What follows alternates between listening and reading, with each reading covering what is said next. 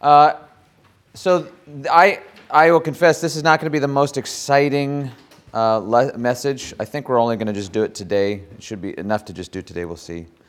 But it's something that I think it was just necessary in the logical flow of our study. And so I wanted to go through it as a kind of way of closing off it's not closing off our discussion of psychology per se, but in terms of really evaluating the different approaches, and specifically the different approaches that Christians are taking with regard to psychology and Christianity. So we will do this one today. As you can see, the next message is on mental illness. I think that one you will find incredibly interesting and insightful. Looking at the category of mental illness, and then actually going through a number of categories of mental illness and diagnoses of mental illness, and demonstrating not only do they lack a concrete cause and a concrete discernible cause, but you're able to define these so-called mental illnesses from a biblical worldview, which actually is more enlightening and has greater explanatory power than even the common medical diagnoses. So I think that will be exceedingly interesting, and hopefully this series has been opening your eyes to see the way that, especially in the realm of psychology, things are dependent upon underlying assumptions about reality. And if you get that, then I think I've done a lot in helping you discern these issues. So let me pray for us, and then we'll go through this lesson for today, and I'll stop for questions and hopefully be able to answer your questions, and we'll move along in this study. So let's pray. Heavenly Father, we give you thanks and praise this morning. We thank you for the wonderful wedding last night. We thank you for the grace that you've shown Nathan and Melissa. We just pray that you would be upon their relationship, protecting them from the evil one, granting them a wonderful time away as they celebrate their newly married life. Lord, I pray this morning that you'd give us understanding into your word and how to discern truth and error in the world today, especially truth claims that speak to the issue of our behavior and our motivations and the things of greatest importance. So we just ask for your insight and your help by the Holy Spirit.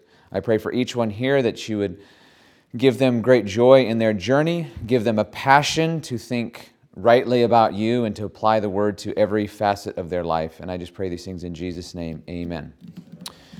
All right, so take your sheets here. What I did was I'm using the book 5 Views of Christianity and Psychology as the template to do this study today. And what we're going to do is we're just going to walk through, this is how the book is set up. This is a multi-view book, and I don't know if you've ever read a multi-view book, but they're actually quite helpful, because what they do is they give you, one person writes their view, and if you have multiple views in the book, so one person writes their view, and the other people respond in a much shorter essay, but they respond to their view. And in some cases, the original person will get a rebuttal at the end, not all the time, but at the very least you have each person presenting their view and each other view responding to that particular view. And these are helpful because it's a condensed and convenient way of hearing people's views from their own mouths and to be able to interact with them from different perspectives. And so that's all. I'm just using that book as a template to walk through these levels of these approaches to psychology from a Christian perspective. These are all approaches to Christianity from a Christian perspective. The 5 different ways of doing it. Really, I'm going to argue really only 2 different ways of doing it. But you'll see what I mean in a moment, what I mean by that in a moment. But let's talk briefly about this so-called levels of explanation approach. This is how they would define themselves. This is the nomenclature that they would use. They are approaching psychology, the study of psychology, assuming Christian truths, but believing that scientific psychological research actually does have value for the Christian enterprise, the Christian counseling enterprise. And with levels of explanation, I think you're going to find, and this is safe to say, I think you're going to find that the concern for this approach isn't so much the counseling office. not so much the counseling task. They believe that what they discover may lead into helping people counsel other individual Christians. But as you work through it, as I work through it, there seems to be primarily, the primary benefit of this particular approach is apologetic. Basically, showing that the Christian faith answers big questions in life, that it answers persuasively the big questions of life. I'll show you what I mean here in a second. But this is how they approach psychology. They say, he says, quote, this is the proponent of this view. He says, quote, "An ever-reforming faith will always be open to learning from both the book of God's Word and the book of God's works." Now, where have we heard that kind of language before? Remember when we were talking about these various methodologies? It was a few lessons ago. We were talking about these various methodologies, basically between the biblical counseling approach and an integrationist approach. And the integration approach says that we have, in God's created order, we have God's world from which we can learn many things, and we have God's word from which we can learn many things. And we are able to glean truths from both of these. But one of the things that I showed in that previous study on methodology was that those who take that approach typically have a deficient view of general revelation, meaning that they believe that general revelation is anything that you learn from the natural order. So you study the natural order, you learn something from it, and that is something that is of God's general revelation, and for that reason it's equally authoritative as the Scripture.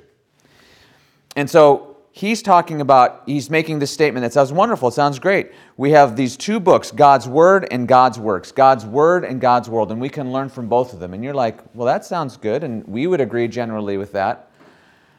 The problem is, how do you understand general revelation, and how do you understand the place and the authority of Scripture in relation to what we learn out there in the world, or what we learn from God's creation? Does this have a place of authority?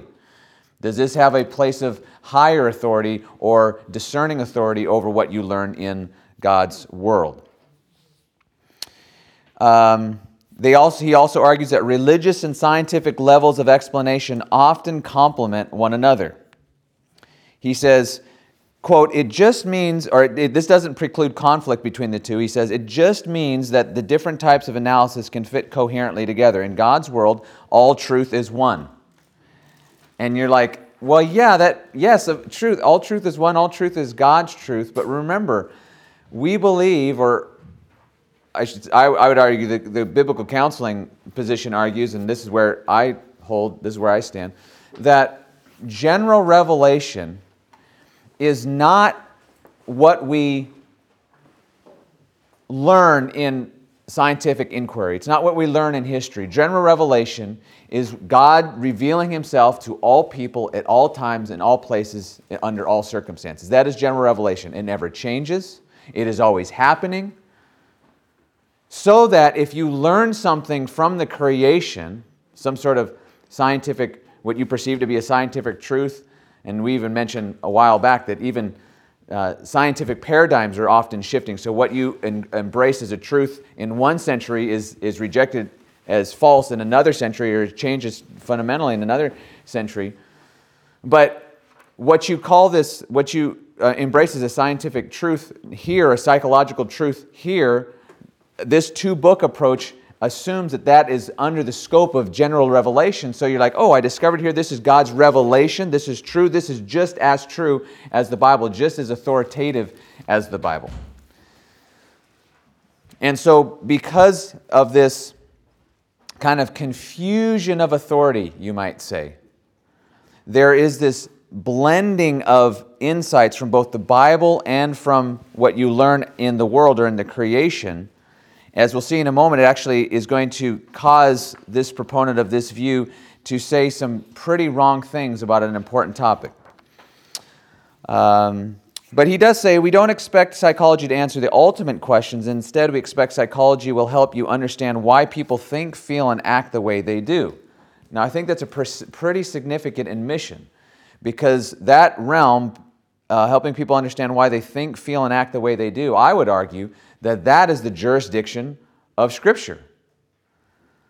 I mean, we're talking about psychology, the study of the soul, the study of the way people think, feel, and act the way they do. And I believe you can't really, truly understand that without a thoroughly biblical worldview. I mean, this is the purview of Scripture. This is the jurisdiction of Scripture. This is God's jurisdiction and what He has revealed in Scripture. So I think that's a significant admission.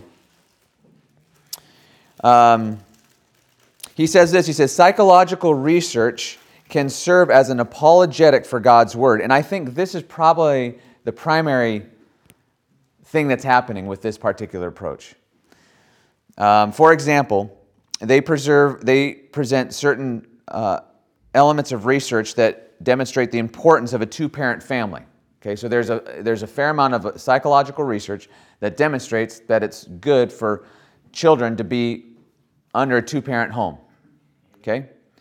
And you can use that psychological research to demonstrate the truthfulness of God's order, of what God has created. And you can use that to demonstrate the truthfulness of the Bible. God has created man and woman. He has created the family. He has established the family as the primary building block of society. Everything revolves around the flourishing and the promulgation of the human race through the family, right? And you can use the psychological research to demonstrate, look at, Scripture's true.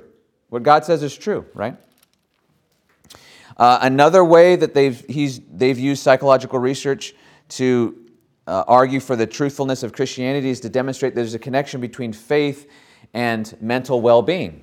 So you can see these studies that have been done, and people who have faith, who pray, who hope in a higher power, or hope in God, they're typically more mentally healthy. Now, backing up, the problem with that is that oftentimes this levels of explanation approach and other forms of integration, they speak generally of religion. So really, it's not really serving as a direct apologetic to Christianity. It's just talking about people being more or less religious. And the more religious or spiritual you are, the more you have hope in a higher power or an afterlife, or the more you're able to pray, the more mentally healthy you'll be. But that's not necessarily a specific apologetic for Christianity. That's just an apologetic for religion. And one of the things I've grown a little frustrated with in these various approaches to this question of psychology and Christianity is they do speak broadly of religion rather than specifically of Christianity, which is why we began our study of plumbing the depths of Scripture to show us a robust biblical counseling methodology and how Scripture speaks specifically to every element and every aspect of our human experience. So, nevertheless, he does argue that psychological research can serve as an apologetic for God's Word. Here's where things start to go awry, though. He says psychological research can challenge faith-rooted assumptions about human nature. And here's where, so what he's saying is there's psychological research out there that tends to undermine what we have traditionally believed about important topics. And the one he brings up is sexual orientation. And he says things like this. He says, the data is unpersuasive regarding whether home environment or parenting affects sexual orientation. Quote, we simply do not know what, if anything, parents can do to influence sexual orientation. And then he says again, quote, the Bible has little, if anything, to say about enduring sexual orientation, a modern concept, or about loving long-term same-sex partnerships. So, I want you to take that and hold it to the side for a moment. I want to say a couple of things before we respond to that. Okay. We've already talked about the two books approach in earlier lessons, right? So we've already said that this approach typically has a mistaken understanding of general revelation, assuming that anything that can be learned through scientific inquiry into the creation is, quote, general revelation, and thus carries the same authoritative weight of Scripture. Hopefully I've been persuasive enough to show us that that can't be the case. That Scripture, special revelation in Scripture, shares a special place of authority, and that merely learning something from the creation does not put that particular truth claim on the same level as Scripture in terms of authority. Okay? General revelation is what God is revealing of His person, of His nature, to all people at all times, in all places, under all circumstances. Okay, or in every circumstance.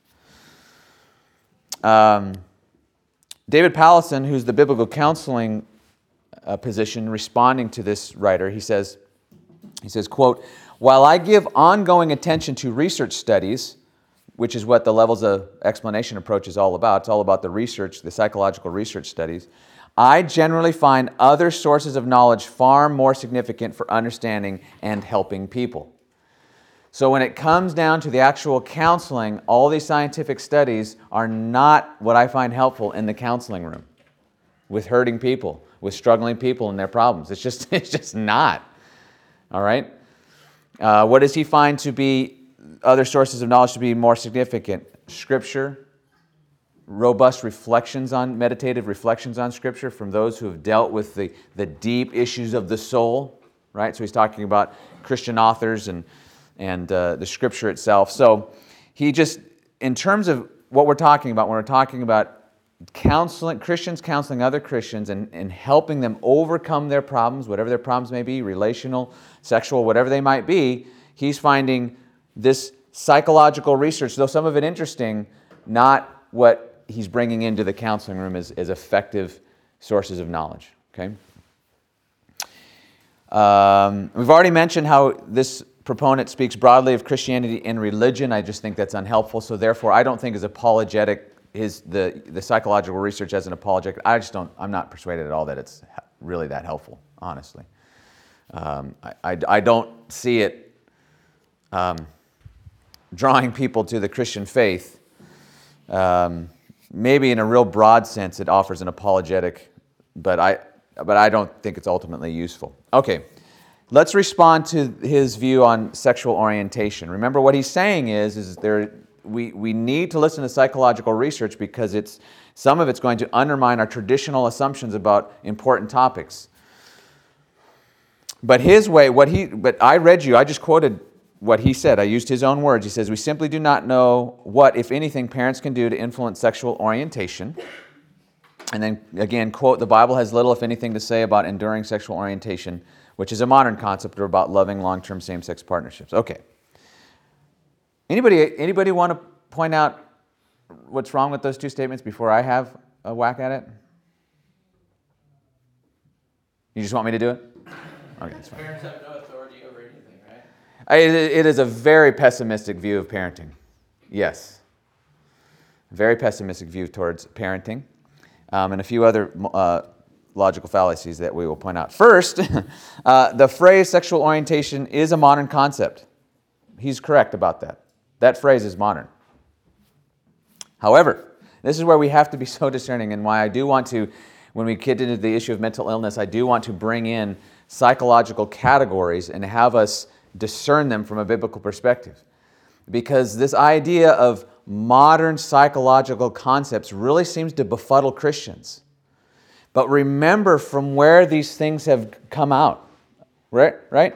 We talked about how the Enlightenment had an important effect on the way people were thinking about people and their problems, the way psychologists were thinking about people and their problems. They were thinking about people and their problems from a naturalistic point of view.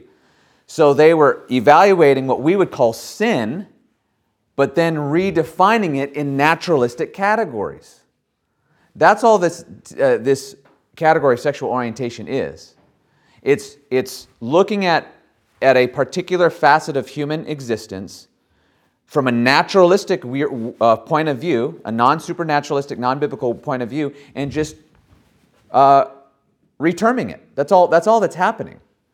Restructuring, redefining it from a naturalistic perspective. So he is right, that's a modern concept, but we got to be discerning at this point. But this does not mean that the social scientists and psychologists who coined and used this phrase have discovered something new about human nature or have accurately interpreted their findings about the nature of human sexuality. Remember, psychology as a modern study, is not some sort of objective, empirical approach to the human person that just delivers objective data that we should all be able to embrace and use. It's coming from a worldview. It's coming from assumptions about the most important things of reality. God, who we are, who made us, what we're like, what's wrong, and so on. What they would call orientation, the Scripture calls desire. And homosexual desire and homosexual sexual activity is directly addressed in Scripture and clearly called sinful and something that the Spirit enables one to repent of when they come to Christ.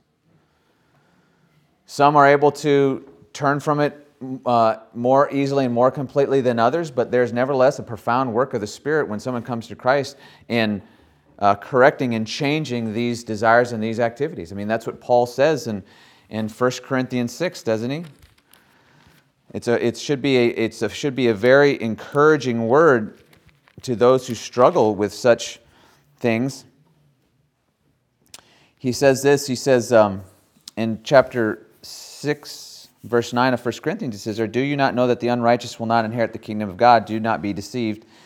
And such a prophetic word, do not be deceived, because there will be clever levels of explanation, Christian psychologists trying to persuade you.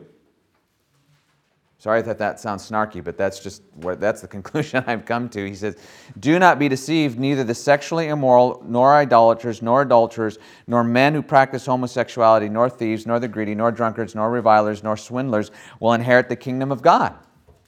But here's the blessing, here's the encouraging part. "But such were some of you. But you were washed, you were sanctified, and you were justified in the name of the Lord Jesus Christ and by the Spirit of our God." Remember when in the very first part of this, I was trying to get us to see the sufficiency of salvation and the power of salvation and what God does in salvation? It's a radical remaking of who we are, at the very core of who we are, right? And here's a situation where people are being delivered from lifelong afflictions with this particular sin and this particular desire. So we would say that Scripture calls these things sinful, but also says that it's something that the Spirit enables one to repent of in coming to Christ. The idea that parents, that we don't know what, if anything, parents can do to influence sexual orientation is just false on the face of it. In fact, what's interesting is other people in this book, 5 Views of Christianity and Psychology, particularly Stanton Jones, points out that you are leaving out a whole bulk of research that actually proves your point wrong. And Stanton Jones is an integrationist who I mostly disagree with, right? But he's pointing out here with this levels of explanation guy that you're not even treating all the data correctly. You're not even treating all the research. You're kind of picking and choosing the research that you're going to appeal to. Also, he says here, the Bible, quote, "The Bible says little, if anything, to say about enduring sexual orientation or about loving long-term same-sex partnerships." That is a playing with words, and let me tell you what I mean. To say that Scripture says nothing about, quote, "loving long-term same-sex partnerships" is both disingenuous and wrong. It is disingenuous because Myers, that's the proponent of this view, is not talking about mere partnerships, but homosexual marriage and homosexual sexual intimacy. So he's not, by phrasing it that way, he's not being honest. And Scripture is clear about both of those issues. However, Scripture does speak about loving long-term same-sex partnerships a lot, and they're called friendships, right? Scripture talks about those things all the time, and it talks about how to cultivate friendships that glorify God. And so what you see here, I think, is an approach to psychology that doesn't appropriately place Scripture at the right place of authority, and thus when it encounters certain studies or scientific studies that seem to undermine some points of Scripture, where does he go? Well, he goes with those psychological studies. Ironically, not only does it conflict with Scripture, but then you see from another integrationist, namely Stanton Jones, that this guy's not even addressing all the data, right? He's not. So I am not one who gives much credence to this levels of explanation approach. I don't think it offers much apologetic value. I don't think it offers much value in the counseling office. And I think in this particular case, we have a huge problem with the direction that it leads in terms of important biblical issues. All right. So that's the levels of explanation approach, and that's what we would call I would say the biblical counseling response.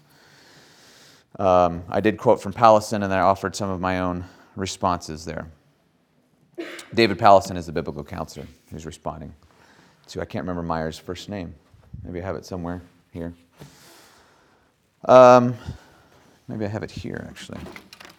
Nope, just got his last name in my footnotes. How about that, huh?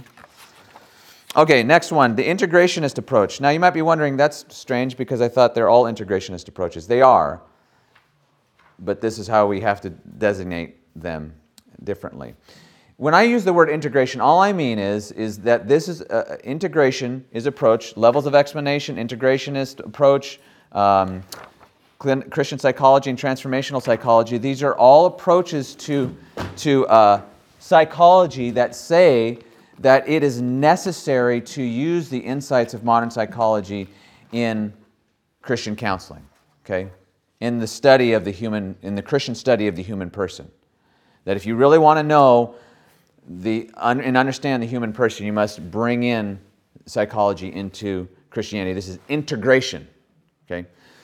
It just so happens that this particular view of integration is itself called the integrationist approach. I hope that's not confusing, but I think you'll see that it is different. It is significantly different than the levels of explanation approach. And though I disagree with Stanton Jones on a number of things, I agree with him on a number of things, and hopefully I'll point that out.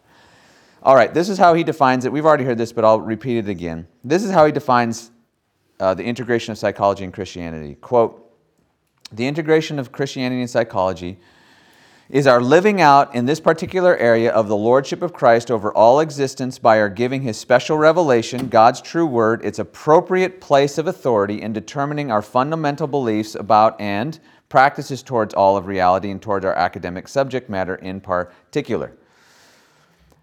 I don't have much of a problem with that definition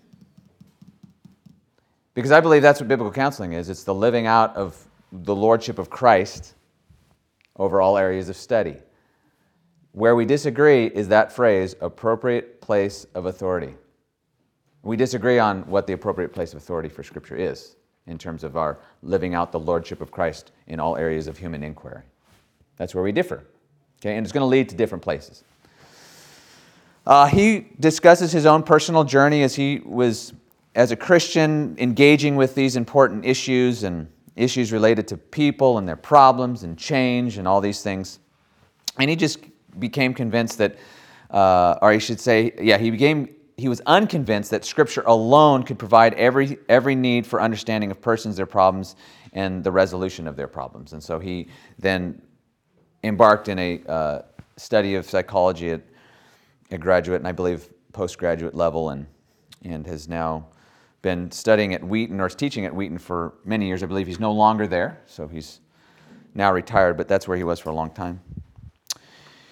He says about science, which I appreciate. Christians must reject a definition of science that a priori rejects the intervention of God into the natural world. So he says, listen, Christians, you can't just assume that everything that naturalistic scientists are saying about the world is true. You can't just approach the world from a naturalistic perspective. You have to approach it from a supernatural perspective. So I think that's helpful. We must also reject a definition of Christianity that merely sees its contribution in the realm of meaning, value, significance, ethics, morality, and ultimacy.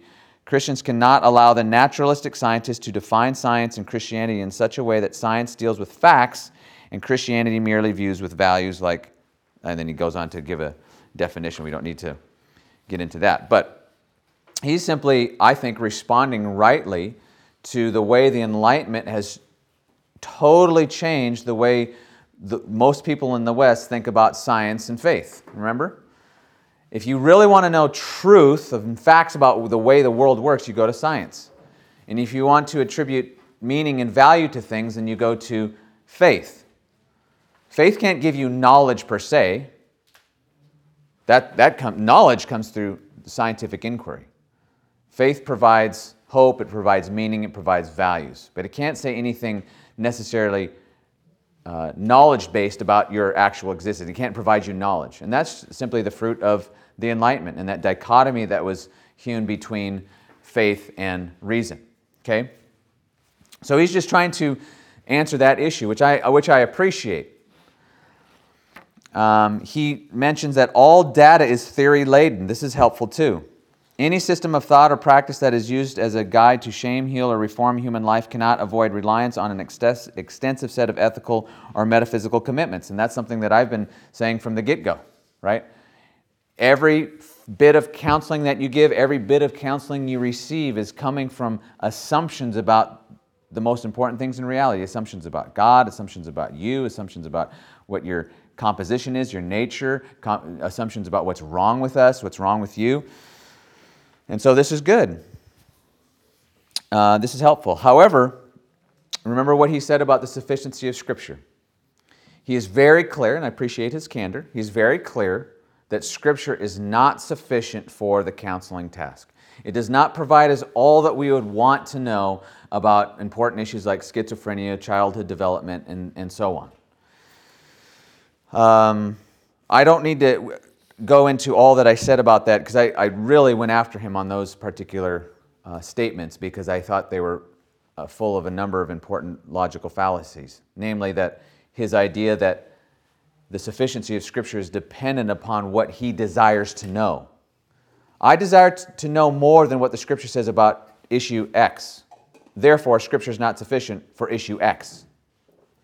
But that is, I hope you guys see that that's not legitimate, right? You can't use your subjective desire for knowledge to say that the Scripture is or isn't sufficient for a particular topic. I mean, we could all have arguments against the sufficiency of Scripture. He also offers in integration. He argues that it has apologetic value. Okay. He says this. He says, quote, there are a number of tangible examples of credible integrative work. In contrast to my days as a student, when religion was neglected by psychologists, today we have an explosion of discussion about the vital role of faith, spirituality, and spiritual development in human life. So what he's saying is, even broadly among secular psychologists, there's now more conversation than there was in the past about how spirituality and religion have to do with a person's psychological life and their psychological makeup and their mental health. Okay? So he's saying this is an apologetic for Christianity. See, Christianity has always been right. And now you're seeing people more and more embrace this. Well, you're not really, because people are simply embracing that, okay, religion has a place, right? This is not a recognition of the truthfulness of Christianity, but he does argue that this is kind of an apologetic for Christianity. Rich resources are now available, quoting him again, that present reflections on the role of religion and spirituality in human life. Christian readers must note, here he even admits it, Christian readers must note, though, that the conceptions of religion in such volumes do not reflect Orthodox Christian faith. Okay.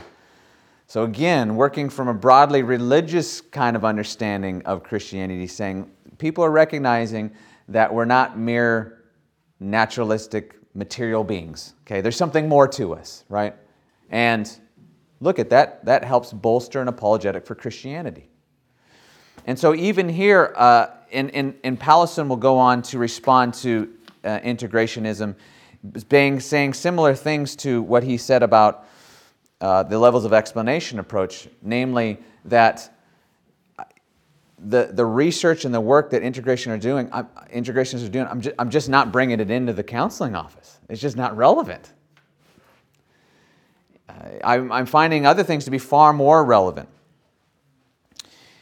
Also, another important thing, he noticed that the integrationists are assuming that if they can accurately describe what's happening to people, and we've noted how often, because of common grace, God's common grace, Christians and the modern psychologists will have similar agreements on what we're able to observe, people doing. Stanton Jones seems to assume that because you're able to accurately describe something that's happening, this therefore makes it now your role to be able to now prescribe a diagnosis, right? And he thinks that this is not correct either, because what happens when you start moving down the road from observation to then interpretation to application? What starts to happen? You start observing the behavior, and we can have some general agreement about that, about how people are behaving, how they're acting, maybe offer a few reasons for why, but generally speaking, we have some agreement. Modern psychologists, Christians have some agreement, okay, why a person's doing, or what a person is actually doing, how they're behaving. But what happens when you take that behavior and start moving to interpreting that behavior? What does interpreting require? A worldview. That's right. Now it starts to require a worldview. Why they're doing what they're doing. What's the ultimate cause? Okay? And from that interpretation, which is now fraught with worldview assumptions, now you're going to make an application to how to help them. And now we're in two different spheres, offering two different kinds of counsel, offering two different kinds of remedies. Okay? So Powelson points that out. He says, quote, describing a person accurately, explaining a person truly, and changing a person into what a person is meant to be are three different things. We might be able to both describe a person accurately, right, and agree about that, but then explaining a person truly and changing a person into what a person is meant to be, it's different, right? And we're going to disagree about what those things entail. All right, this is great. Quote, he says, in my 30 years of doing, teaching, and writing about biblical counseling, this is David Powelson now, I have never mentioned or discussed any of the examples Jones cites. Never. I have thought about these matters, but the foreground conversation is filled with how our faith is immediately relevant to all kinds of things that Jones does not mention. So what he's saying, when he says, when it comes down to the nitty-gritty in the counseling office with the person, all the research and all the study that the integration is doing, it's just kind of irrelevant. It's not bringing of anything of real import into the counseling office. He's not seeing any kind of power or change or a fundamental change, and so he doesn't think it's necessary. Obviously, that's his view. So that's the response, just a few brief responses to the integrationist approach. Any questions so far that I can answer? We're going to buzz through these next two real quick. Like, maybe I'll skip over them. No, not that quick. The next approach, Christian psychology, transformational psychology, honestly, it's hard for me to discern exactly the difference or to discern fundamentally the difference between these two and integrationism. They are, all three of them, different than levels of explanation in terms of just having a more robust Christian approach. And here's an interesting point. Keith Lambert, who's a biblical counselor, has done extensive work and research in this area, and he says he's noticing those who are of the integrationist school, who have a more robust theological and biblical understanding of these things, they're starting to move more and more and more in a biblical direction, seeing more and more of the things that biblical counselors have been pointing out for the last 30 years. It's just an interesting thing to ponder. Truth will out, I think, in the end, and I think you're starting to see that even in this particular area. But nevertheless, Christian psychology, transformational psychology, a lot of the very similar things that the integrationists, like a Stanton Jones, are concerned about. So I don't think really, honestly, I'm not sure, but it is undergirded by a kind of a two-book approach to God's world and God's word, a book approach to truth. So that's a problem, as we've seen. Again, I see in both of these, the real value is in the apologetic value that it brings. And this is where like Eric Johnson, he's a Christian psychologist. He says you need Christian psychologists in the secular university to be able to demonstrate the truthfulness of Christianity through a approach to psychology that demonstrates that what you're learning in scientific and psychological research bolsters what Christians have been saying for the last 2,000 years about the human condition. Okay? So that's where he believes that Christian psychology has an important place, is primarily in the university, the secular university, to demonstrate apologetically the Christian faith. Similar with transformational psychology. And so for that reason, there's just not much more one can say, because so much of it is related to the integrationist approach as well. So I probably not useful to go on at any length there, if that's okay with you. I wanted to now go to the biblical counseling view to hear how David Powlison responds to, or David Powlison gives his case now for Christian or biblical counseling, trying to frame it around an understanding of how it affects at a micro and a macro level. Let me explain what I mean. So what he does is he's trying to relate this to the current psychological conversation, and he says there's going to be 6 levels of psychology: Psych 1, Psych 2, Psych 3, Psych 4, Psych 5, Psych 6. And this, I think you'll understand it once I start getting going here. Okay. Psych 1 is how you work, okay? What he calls how you work. Your experiences, thoughts, feelings, motives, attitudes, memories, volitions, beliefs, assumptions, schemata, perceptions, so on. This is where kind of counselors, psychologists, the psychologists you go down, you look up on Google, I need counseling, you find a psychologist, you go to them. This is the level that they're working on, okay? They're dealing with your what comes out of you, your actions, words, emotions, cognitions, okay? They're dealing with what surrounds and infuses you. They would say there's innumerable situational and biological influences of nature and nurture. They want to look at what rules you, internal motives and various kinds of ways of thinking, okay? You can already start to see that this is not worldview neutral. So this is the level that that kind of popular psychology is working on. How you work, how you think, how you feel, all right? This is what he would call Psych 1. And remember, it's okay, I think, to use this kind of language, Psych 1. You're like, oh, that sounds like he's conceding to this secular approach. No, he's simply using the word how I think it should be used. Psyche just means soul. Psychology just means a study of the soul, which is exactly why we believe, or I believe, it should be put under the label of Christian discipleship, or in the label of Christianity or Scripture, underneath the umbrella of Scripture. So, but he would respond that psychology is dealing with these categories. Scripture also deals with these categories. Scripture talks about what comes out of you, doesn't it? I mean, Proverbs 4:24, guard your heart with all vigilance, for from it flow the issues of life. Scripture is very clear about our anthropology. All that we do, and that's not overstating it, all that we do comes from the heart.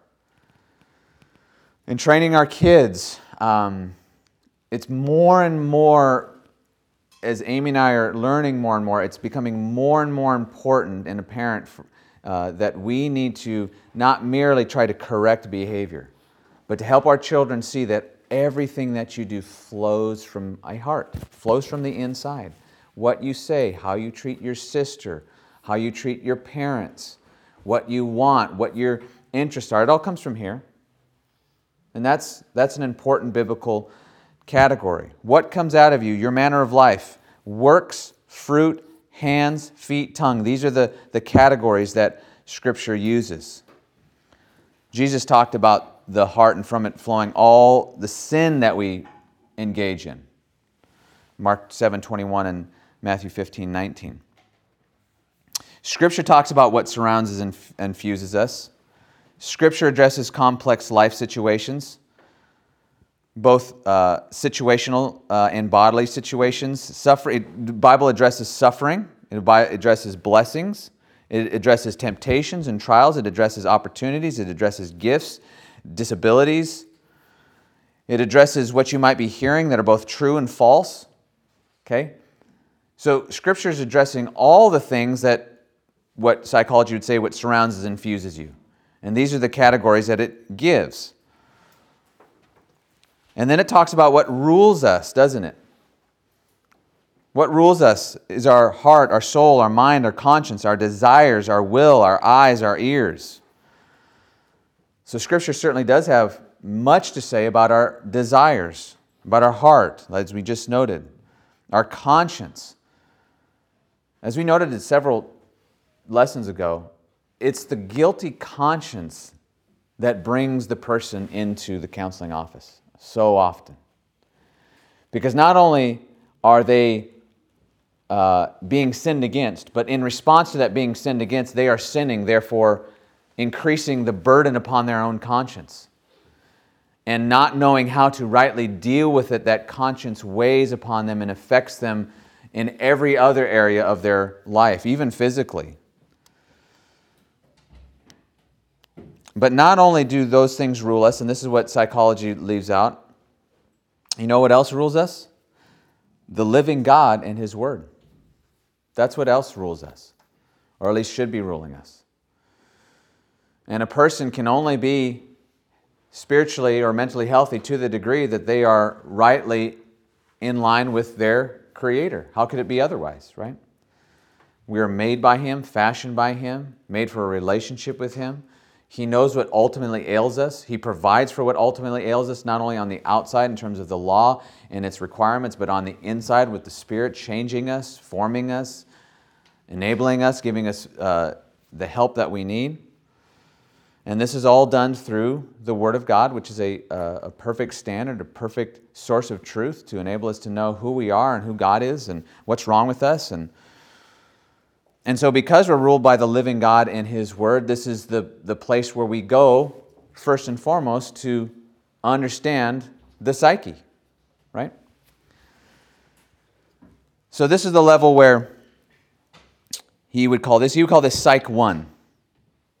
And Christian biblical counselors are certainly working at the level of Psych 1, so are psychologists. But you can see already in there's going to be a conflict, disagreements about what is actually true and not true. Okay, and then Psych 2 is detailed knowledge of human functioning.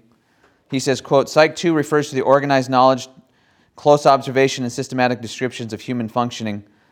Psych 2 is a thing about psychology. This is really important observation. Psych 2 is a thing about psychology books and psychologists in person that make them so interesting.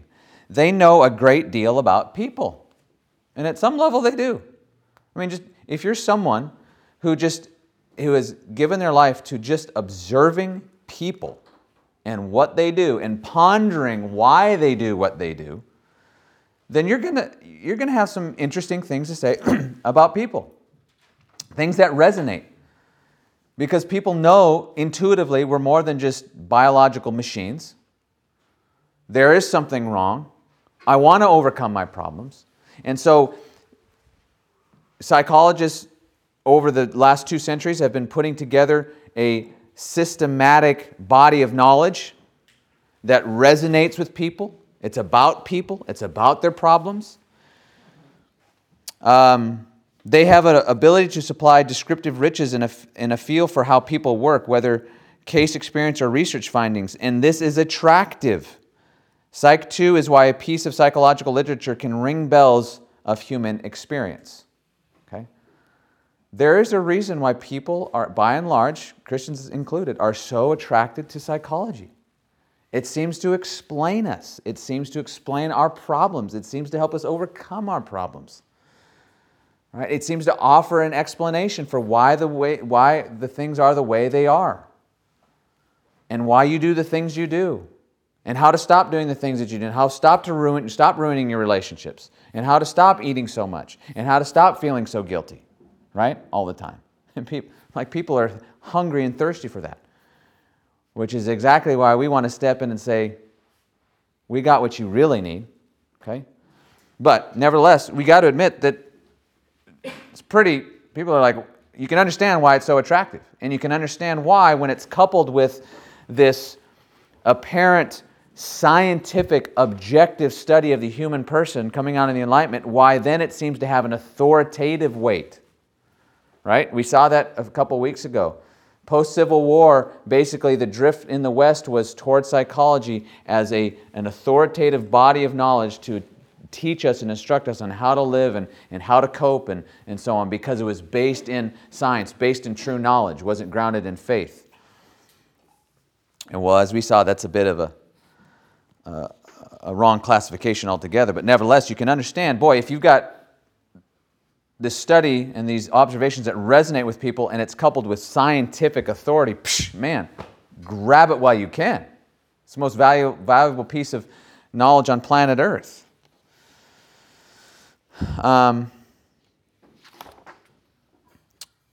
Well, this is why, this is precisely why the biblical counseling movement has been, people in the biblical counseling movement have been laboring to demonstrate that there is a better alternative, and to start to develop more robust, systematic, comprehensive teaching on these issues, and to engage with psychology on these issues, to demonstrate that Christianity and Scripture really do have the sufficient resources to do all and provide all that people are looking for. He says this, he says, a persistent misunderstanding of a biblical counseling view asserts, quote, "You don't believe Christians can learn anything from secular psychology." And he says, on the contrary, we can learn and should learn and do learn from anyone and everyone. But we do not seek to be aware, or we do seek to be aware of the blinkering and distorting effects of faulty assumptions and explanations. He includes, this is interesting, he includes John Calvin's interaction with the Greek philosophers. John Calvin, he's a 16th century reformer, strongly exegetical, excellent theologian, and he would engage with the Greek philosophers of his time, the Greek psychologists, you could say, of his time. And it says, quote, "On a superficial reading, he almost seems contradictory. He applauds the Greeks for brilliant insights, and in the next breath dismisses them as blind and wrong-headed. But this is exactly the way that a God-centered gaze interprets other gazes, simultaneously appreciative and contrary. To use a mid-20th century metaphor, secular psychologists have neurotic insights simultaneously brilliant and distorted. With a careful caveat about theory-ladenness of data and with a well-trained ability to think from your own point of view, you can learn from anyone and interact with everything. The bottom line regarding Christianity and Psych 2, we can learn a great deal, but bear in mind of how faulty assumptions variously overemphasize, exclude, distort, or falsify information." So remember what we're talking about. We're not talking about just a total disengagement with what the world is saying. What we're saying is, as a methodology, those insights are not necessary for the counseling task. We have all that we need in Scripture, in the church, and in the insights that people have been able to draw, that Christians have been able to draw from the Scriptures applied to the counseling situation.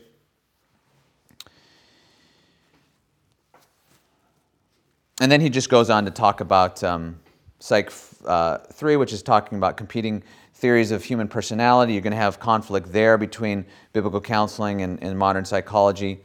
You're going to have conflict between the practical application. We've already talked about that.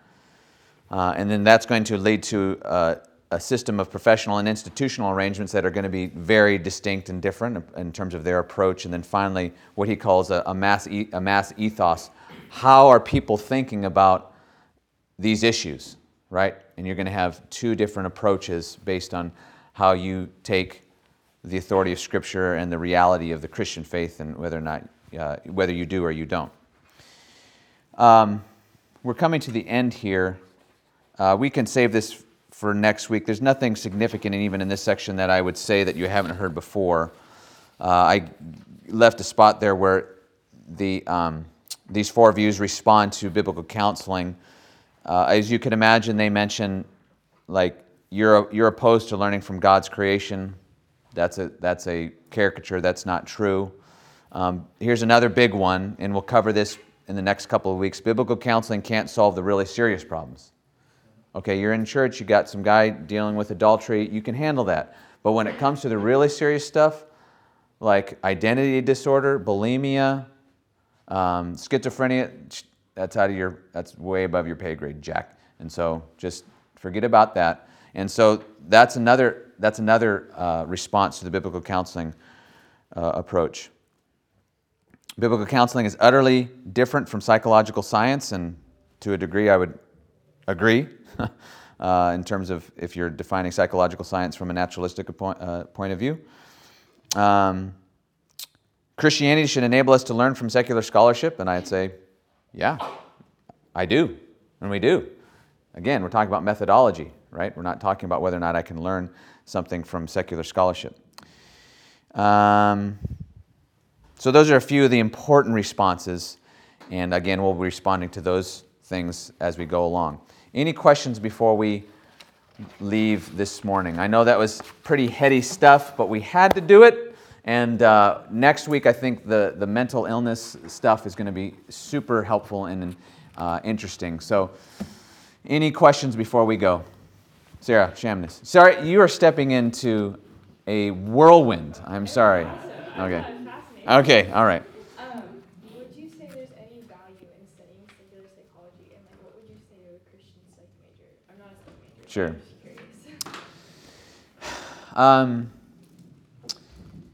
I think it always depends on the why. So to the why are you studying psychology?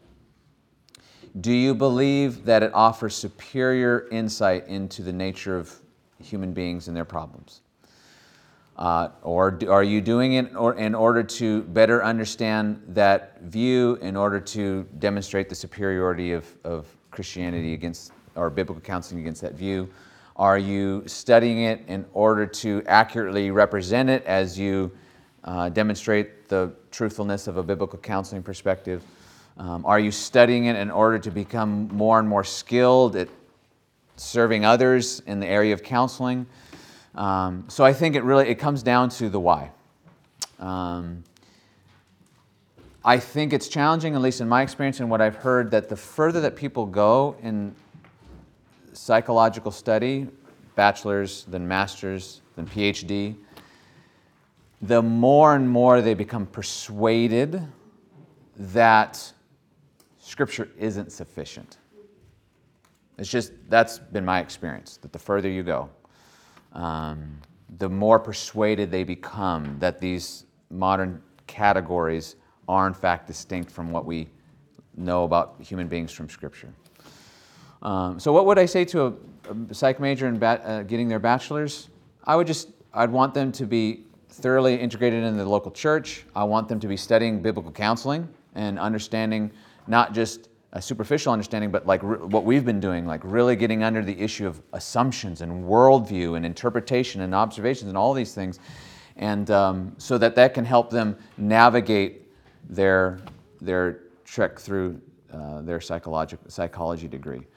And also I think you probably also want to warn them too that there are dangers inherent in that degree, but dangers inherent in any kind of degree that's largely dependent on worldview. So I think it's a little different than like an engineering or computer science degree. It's a heavily worldview laden degree. So if you have a heart to counsel people, if you have a desire to help people, then you really want to pursue these biblical counseling resources. It's just as more strongly than you are even that psychology degree. So that when it comes to the end, your psychology degree will actually have benefited you, because you know what the world is saying, and now you know how to respond with something superior and better and more helpful. So that's what I would say to your friend. So, good question. Yes, Crystal. How do you kind of think about content that is psychology based and it might be like findings and stuff like that to supplement your understanding or like how one carries out the Bible. And here's an example, like maybe there's a book that's secular but is about relationships, and it's like, don't get mad, too angry. Some things you can do is like wait 5 seconds, or like don't have a rough start. And it's things that technically like support, the Bible when it says like be slow to anger, but it's taken out of that like Bible context. So how would you evaluate like using maybe psychology-based like findings on how you should behave? Yeah. When it doesn't contradict it. So the big difference between like an integrationist model and a biblical counseling model, the biblical counseling model says that psychological insights are not necessary for the Christian counseling enterprise. It's not necessary for Christian growth. It's not necessary for Christian maturity.